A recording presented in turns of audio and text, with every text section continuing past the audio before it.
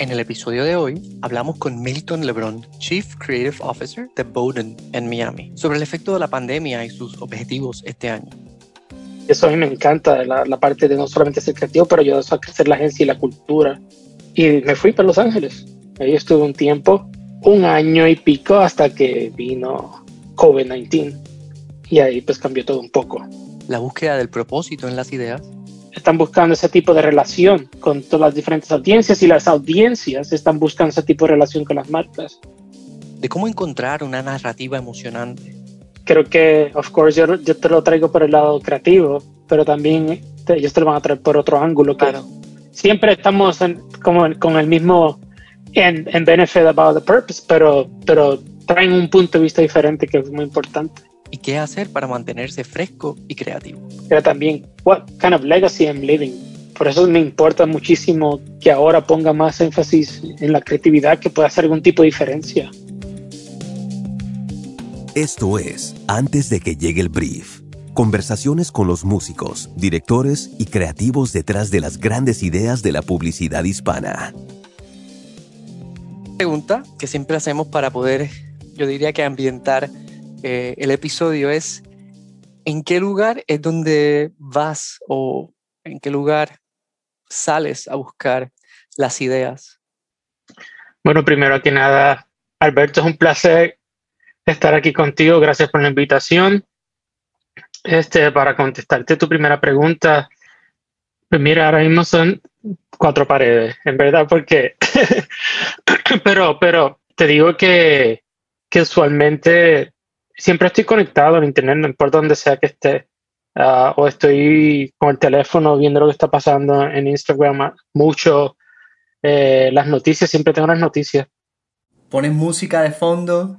A ver, sí, siempre me tiro mis ochentosos música y sí, eso siempre es lo más que me gusta, no importa si está Bad Bunny o J Balvin pegado, siempre vuelvo a los classics, con my 80s top list, y creo y me ayuda a entrar en el groove, que necesito para empezar a sacar ideas. ¿Te emociona? Sí, me emociona, es como si fuera, la cancioncita de Rocky ahí para empezar. Ese es de tu nuevo sacar ideas. pump. Ese es tu pump. Ese es el anthem, ese es el anthem. Bueno, para los que no te conocen y los que nos están escuchando, danos una breve introducción de quién eres, qué has hecho, cómo llegaste hasta donde estás en este momento, y qué cosas han pasado en tu carrera que han sido puntos dramáticos de reflexión. Si lo puedes hacer en pocas palabras, pero igual estamos aquí y tenemos todo el tiempo del mundo para escucharte, Milton. Claro. Pues mira, como tú sabes, para los que no me conocen, yo soy boricua, comencé mi carrera en Puerto Rico, y mi background es de diseño. Empecé mi carrera como graphic designer. Ahí mi escuelita pues era donde más aprendí, fue en Ogilvy, Puerto Rico, que era de la Cruz y ahora es la afiliada de Ogilvy. Y por ahí fue que aprendí a cantazos con diferentes creativos que tú conoces y de la industria.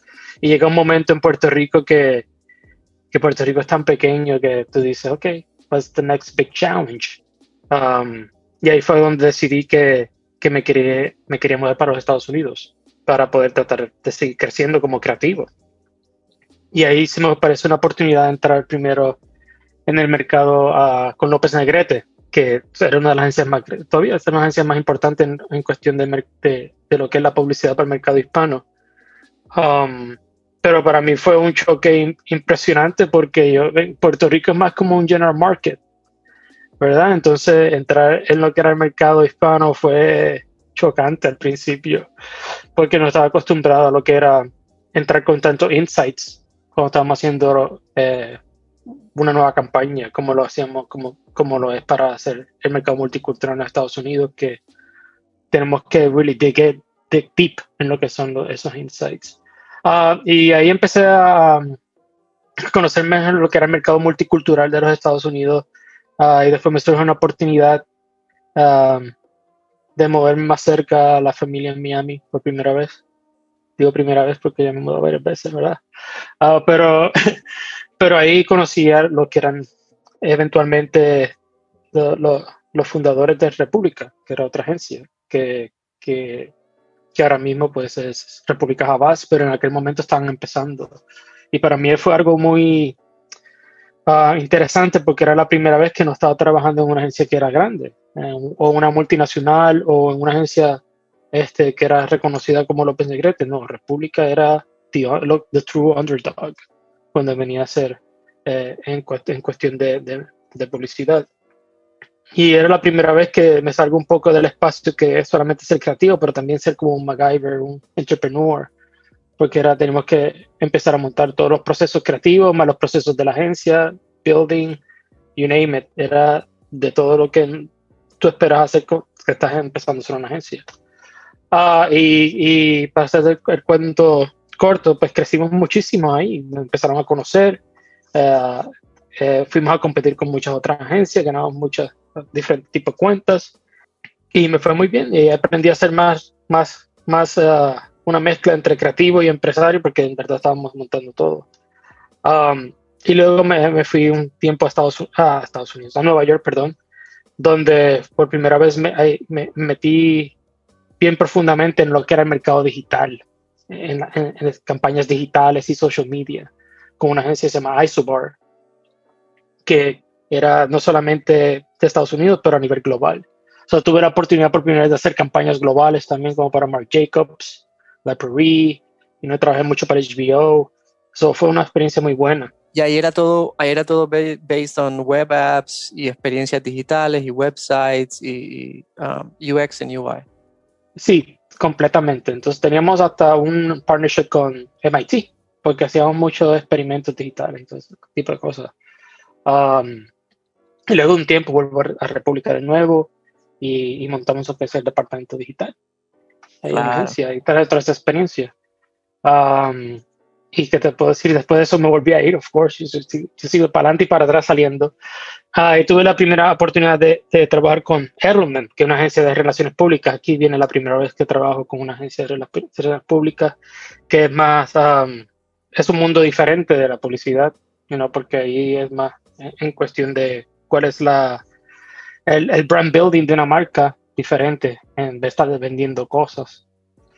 Y además que eran muy buenos en social media y en influencer engagement, que esa era la primera vez que entraba a trabajar en ese espacio de lleno, que también fue muy buena escuela para lo que después venía. Again, y yo por tercera vez vuelvo otra vez a República, pero ahora vuelvo como Chief Creative Officer de la agencia. Y después de toda esta experiencia seguimos creciendo la agencia, empezamos a ganar muchos premios, también con muchas campañas que hicimos ahí con los diferentes equipos, y después se convierte en República Havas, la agencia. Entonces ahí yo decido que es tiempo para mí un cambio, y ahí fue que apareció la oportunidad de Walton Isaacson en Los Ángeles, que también ellos buscaban a alguien que los ayudara a llevar a Walton Isaacson al 2.0, la versión 2.0 claro, de la agencia, y eso a mí me encanta, la parte de no solamente ser creativo, pero ayudar a crecer la agencia y la cultura. Y me fui para Los Ángeles. Ahí estuve un tiempo, 1 año y pico, hasta que vino COVID-19. Y ahí pues cambió todo un poco el tema, porque pensaba que iba a tener la oportunidad de viajar, ver a la familia, y no, eso fue muy difícil. Ahí también, eso me lleva al punto de que ahora estoy en Miami. Claro. Para estar más cerca de la familia. Y en cuestión de creatividad, en ese tiempo me di cuenta de que ha cambiado todo el tema de lo que es la relación entre una marca y la gente por todo lo que estaba pasando socialmente. Empezaron a pasar muchas compañías empezaron a hacer we need to do purpose-driven work. Claro. Mensajes con propósito detrás. Lo hice mucho con Toyota. Ya yo lo llevaba haciendo mucho tiempo para otras compañías, pero ahí fue que entró Bowden al picture, porque ya que estaba buscando mudarme para Miami, pero también quería buscar algo que I feel like I was doing something different, que no fuera solamente publicidad. Ellos se especializan mucho en ese espacio, en el espacio de purpose driven y socioeconómico, para ayudar a las marcas a que tengan una relación más fuerte con entre persona y marca. Y ahí eso me llamó mucho la atención.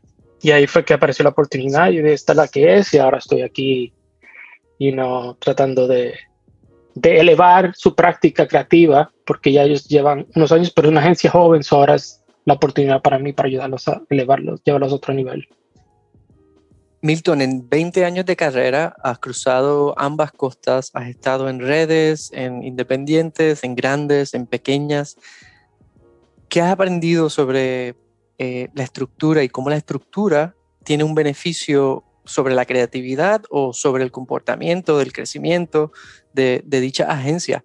Es impactante ver cómo te has movido estratégicamente, sacando y mejorando lo que ha sido pues, parte de tu experiencia para llevarlo a una agencia más pequeña y luego ver ese crecimiento y ver ese funcionamiento de no solamente estratégicamente tu conocimiento como creativo, pero de armar equipos, hacer que la agencia crezca.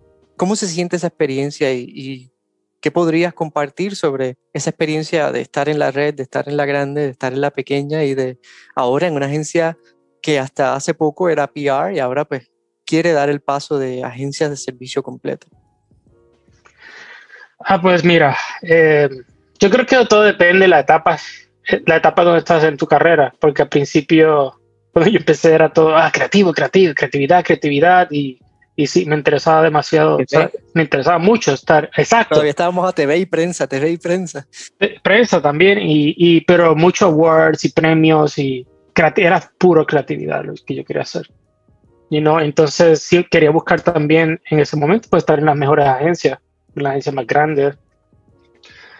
Pero yo creo que cuando me voy desarrollando como creativo y madurando, pues entran otros intereses, como parte del desarrollo profesional. Y ahí es donde yo imagino que no sé si que soy masoquista o quería tratar cosas nuevas, pues entra la parte de que yo quiero tratar de esta parte de una agencia pequeña, ayudarlos a crecer, es muy interesante. Además de que también en parte también tengo más control de lo que estoy haciendo creativamente, porque a veces puedo estar en una agencia, en una red, y yo no tengo totalmente control, no tengo control total de la ciudad que estaba creciendo o desarrollando, porque I wasn't the top dog en ese momento. Pero esa oportunidad, estar en una agencia pequeña y montándola, me ayuda a ver todo lo que pasa, o sea, lo que pasa en los dueños, la importancia, estrategia, que no todo es creatividad para ser súper exitoso, claro. Para facturar también. Y además que he aprendido a ser más inteligente y me ayuda también a controlar un poco la narrativa de lo que es la agencia, y no para los que tratan quieren tener más control de su carrera creativa.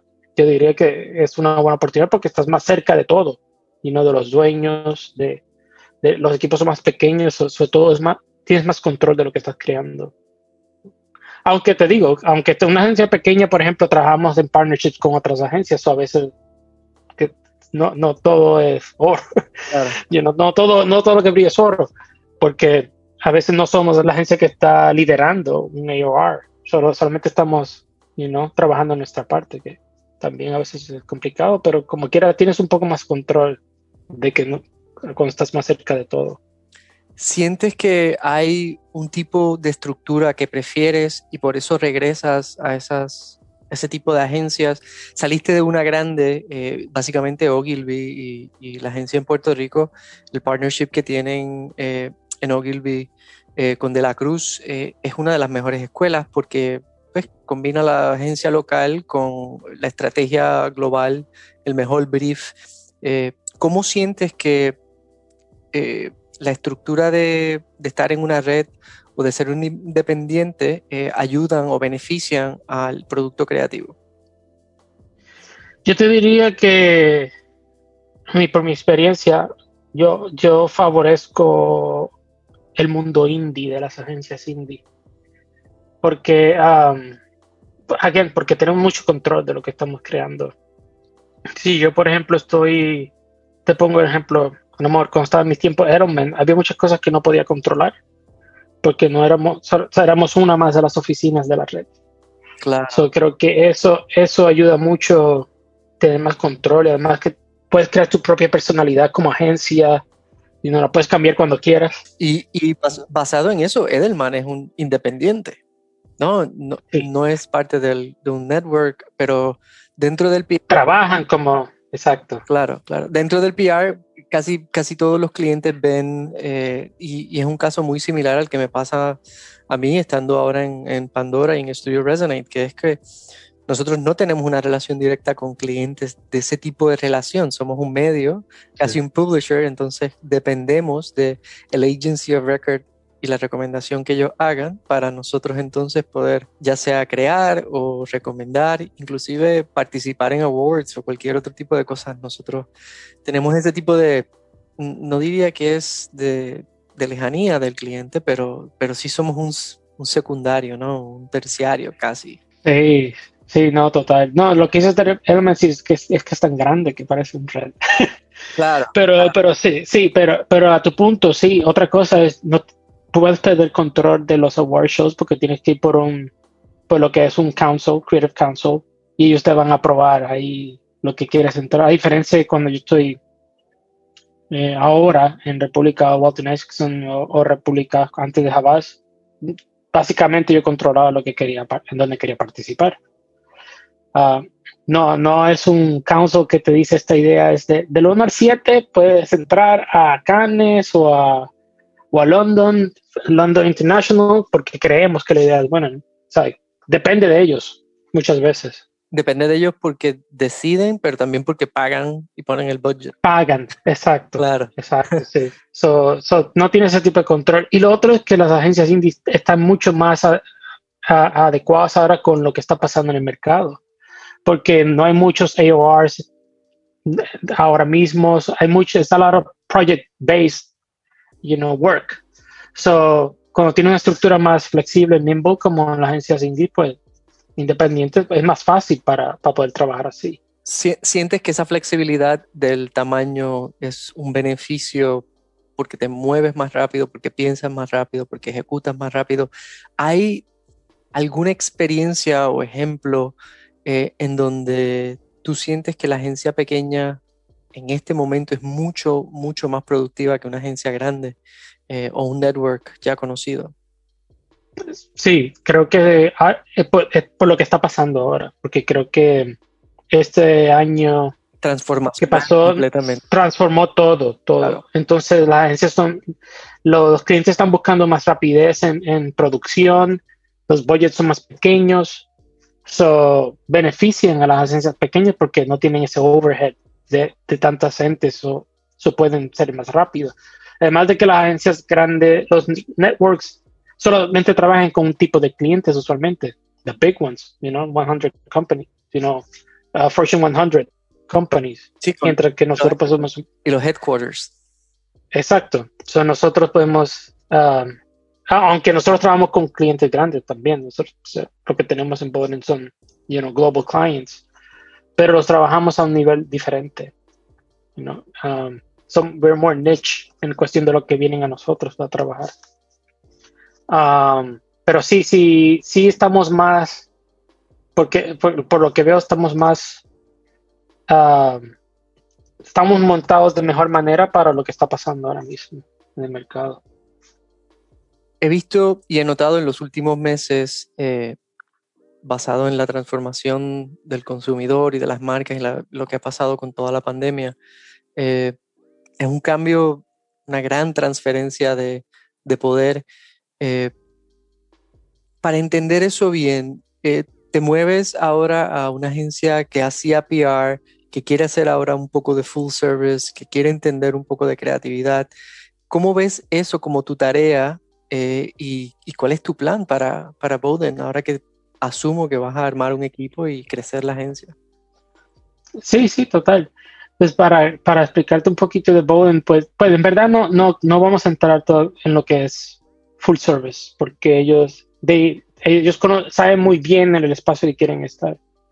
Pero entonces, lo más atractivo para mí es el purpose driven, porque creo que ahora las marcas están buscando ese tipo de relación con con toda la audiencia, todas las diferentes audiencias, y las audiencias están buscando ese tipo de relación con las marcas. No solamente véndeme esto acá y allá, quieren tener una relación con compañías que entienden su comunidad y que están dispuestos a invertir en la comunidad. Eso es lo más atractivo para mí porque puedo crear con purpose. No solamente estoy vendiendo producto cosas. Y claro, con Productos, exacto. sí. No, me parece muy interesante y sobre todo porque vienes con un background y mucha experiencia digital, mucha experiencia en crecimiento de marca y sobre todo mucha experiencia en PR, estando de Vice President en Edelman. ¿Entiendes que hay una gran transición entre lo que estabas haciendo en Walton y tu plan en Bowden?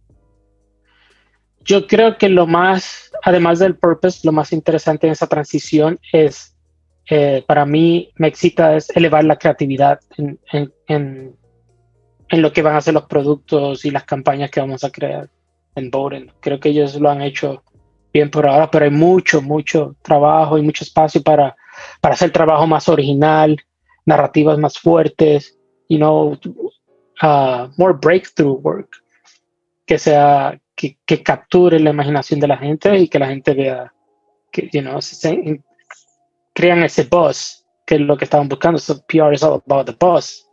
So que podamos hacer eso. Eso es lo más que me atrae, es que traer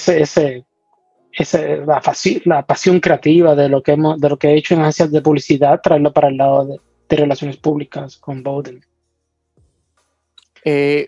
Estoy pensando si este es el momento de preguntar, ¿pasará Bowden por una transformación de marca, un rebranding como hizo Walton y Saxon, o como hiciste con Havas en varias ocasiones? ¿Se ve eso en el futuro? ¿Es una prioridad de la marca o ahora mismo estás enfocado en asentarte, encontrar el espacio y atender a clientes? Yo creo el enfoque que estamos buscando ahora mismo, no creo que vaya a ser cambio de identidad de marca para Bowden. Creo que lo que queremos es fortalecer el DNA de la agencia como el servicio que hacemos y lo que queremos hacer, que es seguir con esa idea de impacto social y económico, enfocarnos en ese propósito, pero elevar el creativo, la manera que hacemos esos mensajes creativamente. Ese es el enfoque por ahora, porque ellos no creo que necesiten tanto el cambio de branding. El look, sí, claro. El look. Pero ese es el enfoque por ahora, establecer porque de verdad están bien enfocados en lo que son. Muchas agencias quieren hacer todo. Claro. Pero nosotros estamos bien claros en lo que queremos hacer ahora mismo. Pero lo queremos hacer mejor. Por eso es que yo vengo al picture de la agencia. Me encanta. Pensando en la forma en que se trabaja hoy día, en la forma en que estás trabajando, llegas a una agencia y es difícil hacerte pues, las preguntas similares que solía hacer a creativos que estaban en contacto con su equipo, que conocían lo que estaba pasando. Pero tu experiencia me es suficiente para saber que no necesariamente tiene que ser en Bowden, pero en Walton, en República, en Edelman, inclusive en López Negrete. ¿Cómo hacías para motivar a tu equipo? ¿Cómo hacías para sacar ideas, para mantenerlos frescos en la creatividad? ¿Cuál es el secreto para que Milton, 20 años después, todavía tenga esa pasión y ese fuego? Esa pregunta está buena. Yo te digo, mira, a mí, de la misma manera que yo siempre me mantengo inspirado mirando cosas y being curious, creo que es la mejor palabra. Yo, no importa la posición que he estado de Chief Creative o Executive Creative, siempre estoy bien cerca de los equipos. Si los veo que están struggling, me siento con ellos, hacemos chistes, vemos YouTube juntos, todo lo que sea para inspirarlos y que las musas vuelvan a aprenderse. Yo creo que la fórmula para mí de mantenerlos inspirados es estar bien cerca de ellos. Porque a veces, especialmente ahora con la separación por COVID, estuvo muy fuerte al principio, porque no todos sabían trabajar remoto y estamos acostumbrados a que estamos brainstormeando en un cuarto, rebotando ideas juntos, ya sos caput, no existe. Estoy rebotando, entonces veo ahí una influencia chilanga jalona. Rebotando. Ay, ay, ay. Pero sí, es como es así, mano. Para mí es estar bien cerca de los equipos y no importa. Yo he aprendido eso durante mi carrera, man, que no importa que esté arriba o abajo, estar cerca de la gente es the right formula. No, para mí, a mí me funciona eso. No quiero darles instrucciones y los veo en una semana. Claro. No, pero estar cerca de ellos y hacer chistes, conocerlos y hablar más de persona a persona nos ayuda a entender por qué están frustrados o por qué no están saliendo las ideas y decirle, mira, te entiendo porque me pasa a mí también como persona, como creativo. Ayuda a que se les prenda el fuego de nuevo. En cuanto al proceso, vas a la reunión con el cliente, escuchas el problema, escuchas el objetivo, armas el brief. ¿Qué pasa luego de que el brief pasa por tus manos y se lo entregas al creativo, a la dupla, al equipo que va a pensar? ¿Qué parte del proceso, en qué parte del proceso diría, regresas a darle forma o a ayudar a los creativos? ¿Cómo manejas eso y qué, diría yo, qué tipo de procesos cambian? Depende de la agencia en la que has estado. Se trabaja con el brief, se trabaja con estrategia, se piensa primero y luego se formula una estrategia. ¿Qué prefieres tú como creativo y cómo has visto que salen mejores ideas? A mí, yo creo que la fórmula es ha sido similar en todos sitios. Te puedo decir un poquito más de cómo lo voy a hacer acá, pero primero en las otras damos el brief. Para mí siempre yo lo chequeo con estrategia, que esté todo bien, que haga sentido, que inspire, porque a veces, hermano, los briefs te pueden poner a dormir. 14 páginas pero, sí, de nada. Oh my God, sí, sí. Pero las cosas más importantes que son, qué sé yo, el single-minded proposition, que en verdad inspiren. Y hacemos el brief, entonces yo lo que hago es hacemos check-ins, 2-3 días, a ver cómo van con las ideas.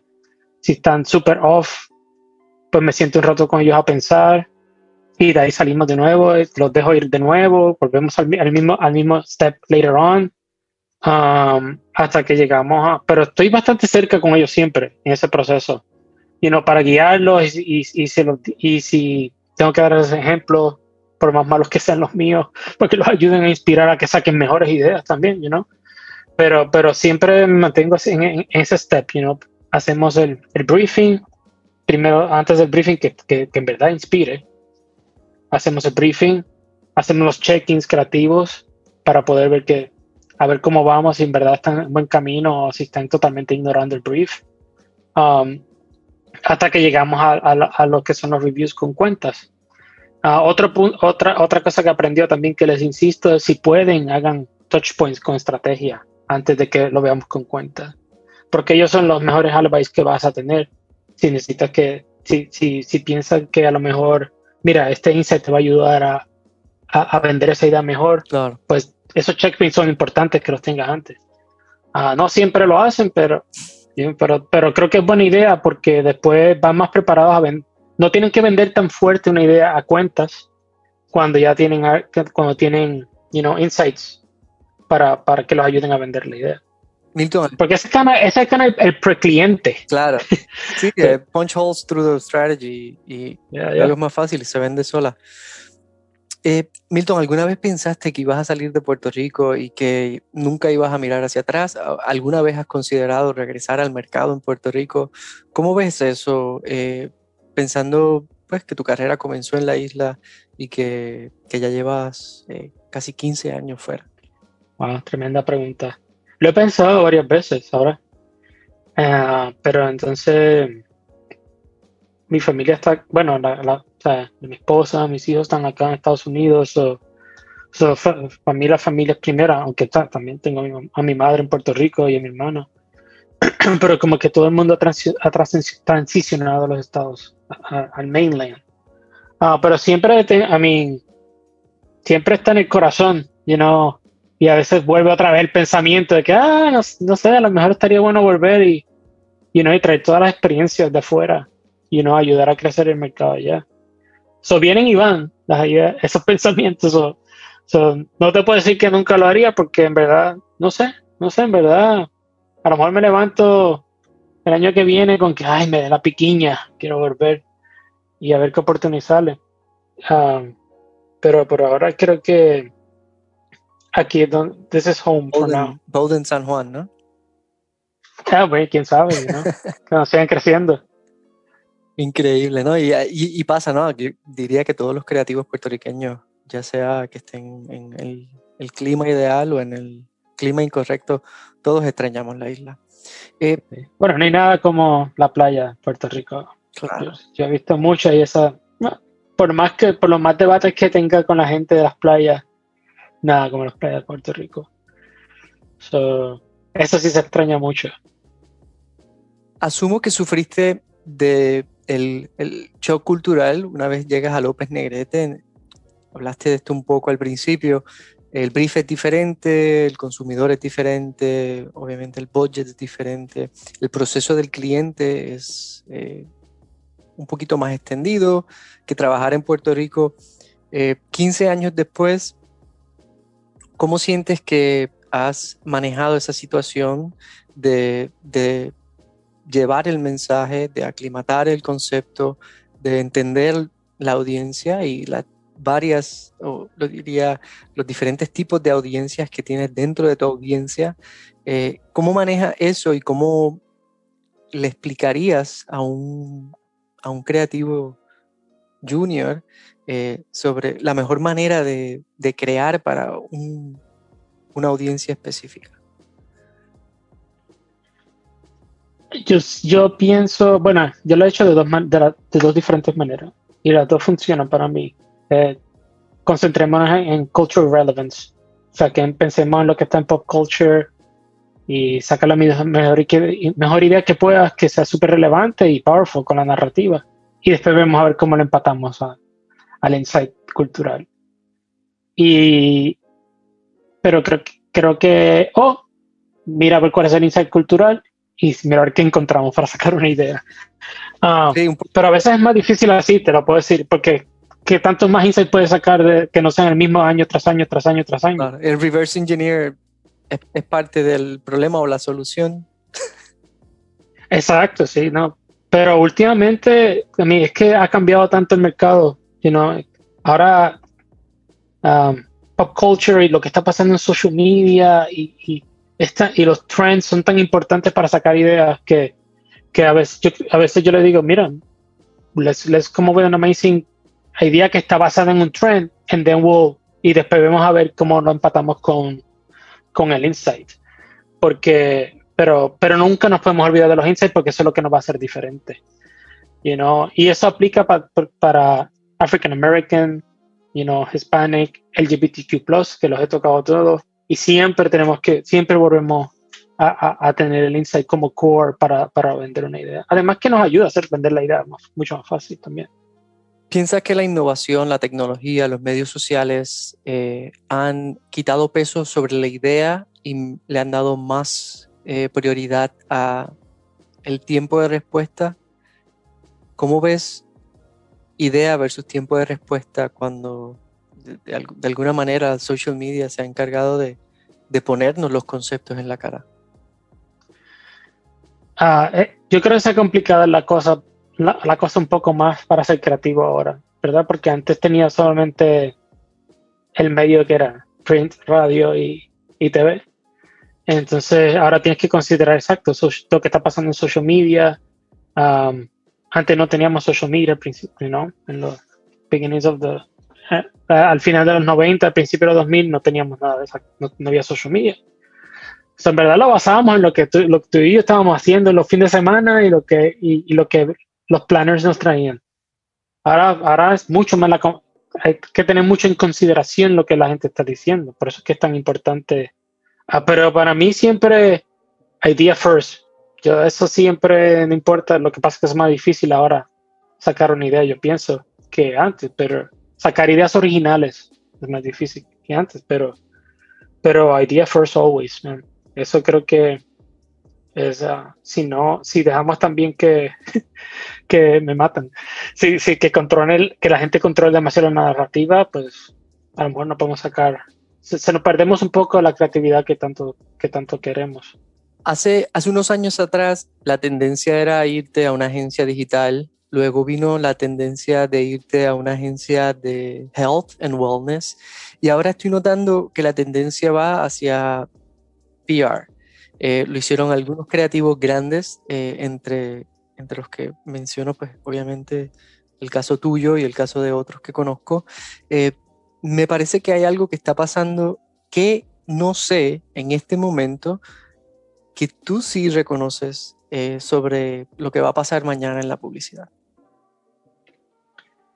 Yo creo que es la forma en que la gente está interactuando con las marcas, ¿no? Porque con mi experiencia en una agencia de publicidad es puro marketing. O sea, cojo un anuncio, lo que te tengo que hacer es vender un producto. Mientras que por el lado de de relaciones públicas, pues es mucho más que eso.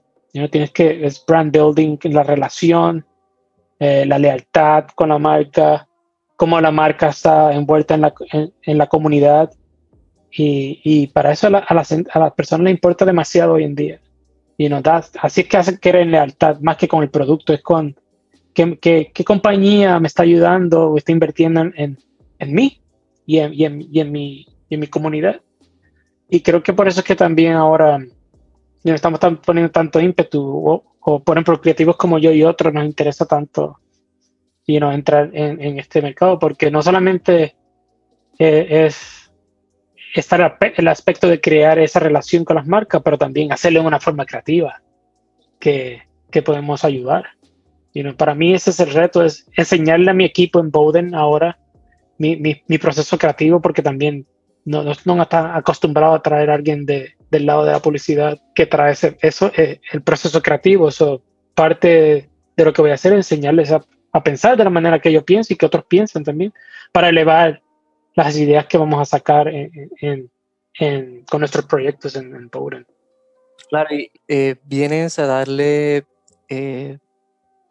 ampliar la estrategia, pero basado en tu experiencia, a integrar otros componentes de lo que puede ser una idea en el mundo de las relaciones públicas.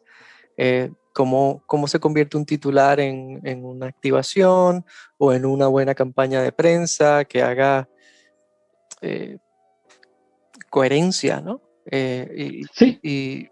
Y haga sentido emocional con el resto de la campaña. Me parece que es un ángulo bastante interesante, ¿no? Y es muy, muy positivo ver que de momento las marcas tuvieron como una gran pausa, y luego que salen de esa pausa fue una reestructuración de hacia dónde se va a mover el dinero, cómo vamos a invertir en publicidad, qué va a ser el mensaje de marca, cómo nos vamos a comunicar con las audiencias, y cómo nos vamos a comunicar con las audiencias en esta situación, ¿no? Las minorías, African American, hispanos, la comunidad LGBT.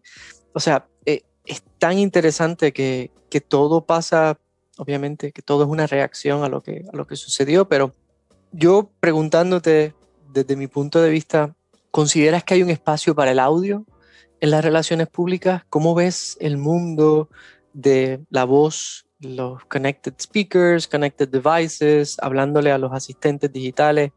¿Qué has pensado por ahí que puede ser de gran beneficio para tus clientes, para lo que pueda ser mañana una gran idea para, no sé, un McDonald's o cualquiera de tus otros clientes? Pues mira, yo creo que sea visual o audio, la narrativa que estamos diciendo es lo que va a capturar la atención de las personas. Creo que hay mucho espacio para el audio, para para conectar, porque lo que estamos diciendo, las palabras que decimos es lo que va a ser relevante y va a conectar con las personas.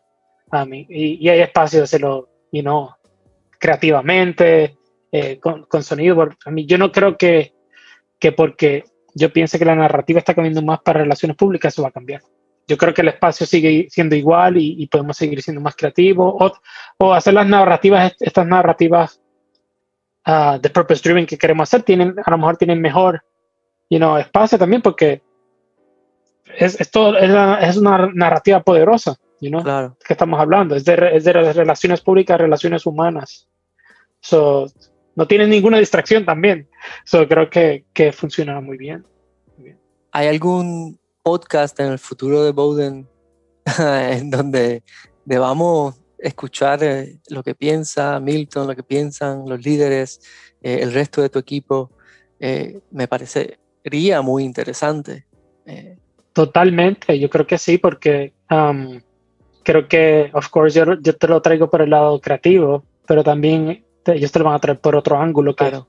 siempre estamos con el mismo en benefit about the purpose, pero traen un punto de vista diferente que es muy importante para lo que son las relaciones públicas, posiblemente. En comparación de mi punto de vista, yo te voy a hablar de las cosas bonitas y cómo hacerlo bonito. Claro. Pero de seguro que sí. Brasilerito. Exacto. Inspirado en Serpa. Hablando de un poco los medios, las publicaciones, ¿qué sigues? ¿Qué lees? ¿Dónde buscas inspiración? ¿Qué lugares puedo recomendarles al público para que digan, mira, aquí está el trabajo bonito, aquí veo publicidad, aquí veo pop culture? ¿Qué visitas para mantenerte fresco?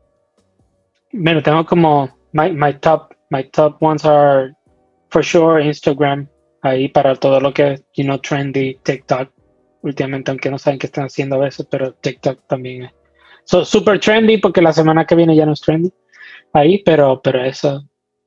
Pinterest siempre he sido fiel con Pinterest. Eres muy visual como director de arte, ¿no? Sí, tío, a mí eso es otro punto. Después que llegas a cierto nivel haces de todo, pero siempre tienes el core DNA que es visual, para mí, en mi caso. Gaming, I'm a hardcore gamer también, que ahí eso ayuda. Complex, es un tremendo sitio.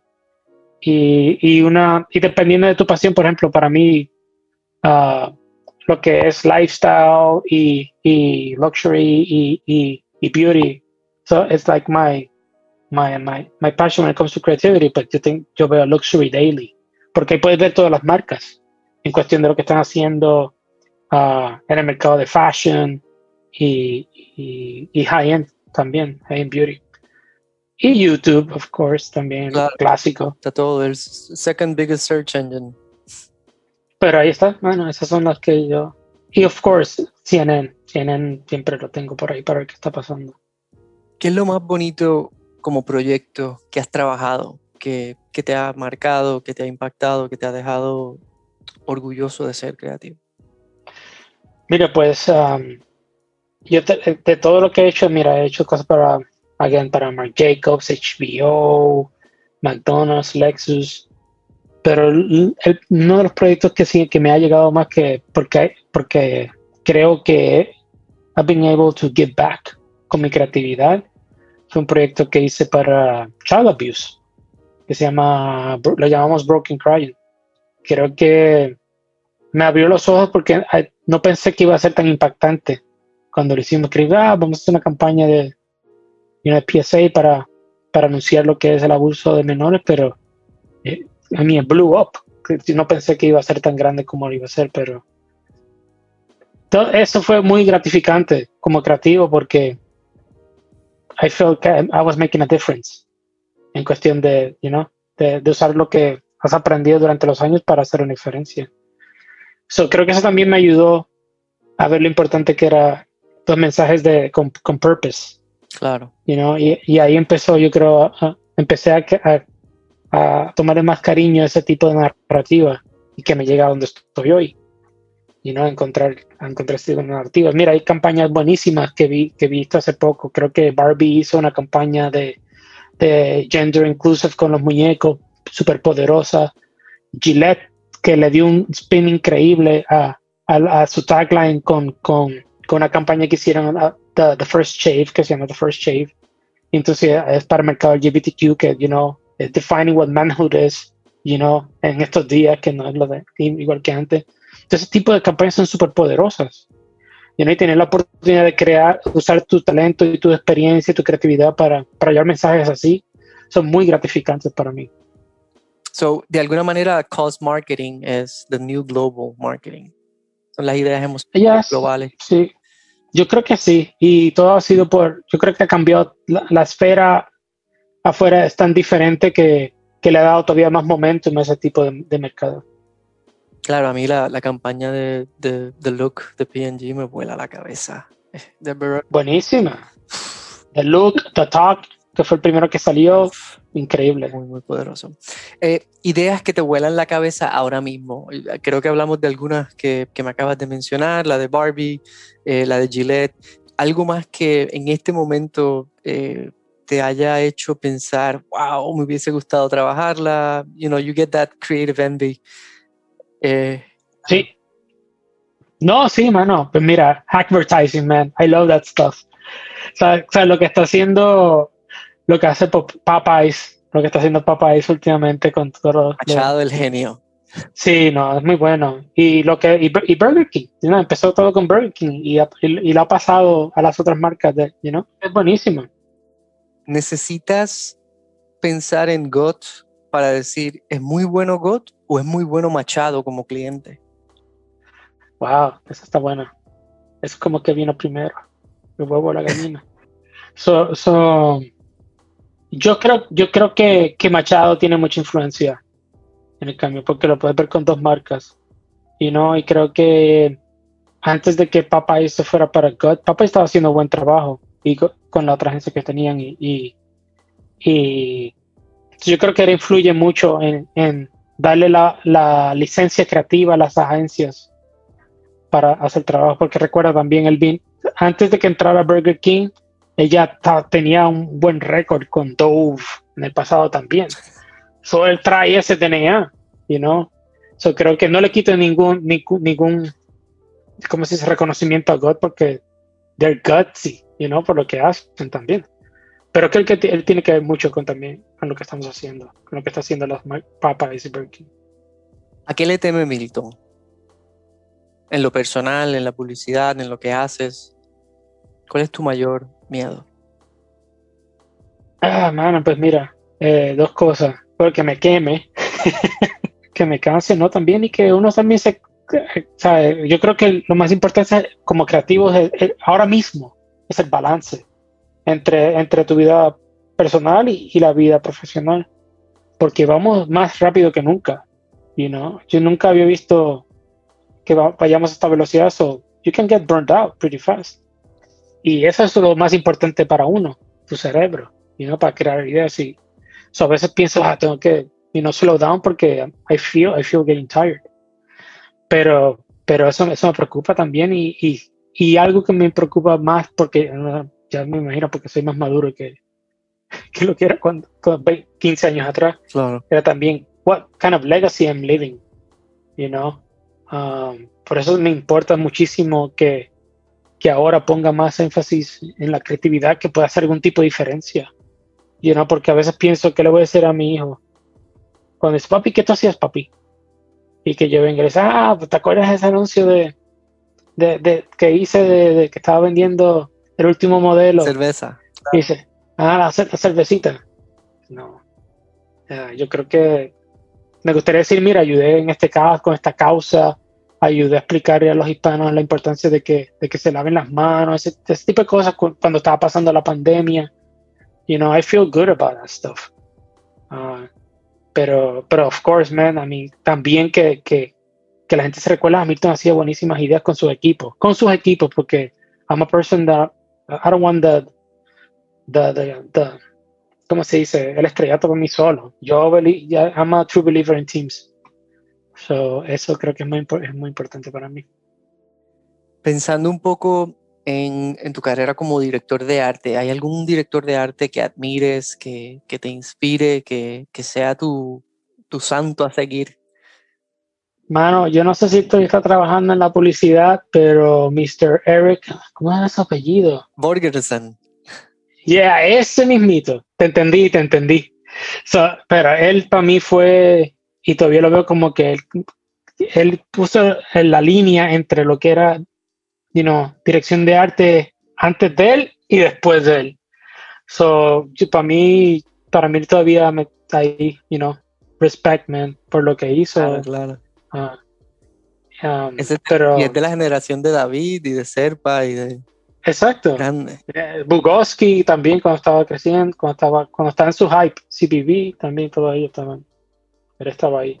Puso a TBWA en el mapa, París, cuando lo estaba haciendo. La campaña, tiene una campaña de Levi's. ¿Era Levi's o Lee o Wrangler? Eran unos maones que decía, "Diablo". Cuando mirábamos Archive, ¿no? Exacto. En aquellos momentos.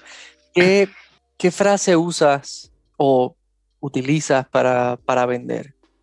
¿Cuál es la muletilla, diría yo? Wow. Yo creo que nunca he pensado en eso, loco, de verdad. Esta pregunta es más difícil de las normales. Bueno, igual, Sí, pues mira, piénsalo. No, porque en verdad yo siempre cuando voy ahí a una reunión, ¿sabes? En verdad no tengo una, pero lo voy a pensar. Creo que esa es buena para hacer un trademark de algo. Todos tenemos una.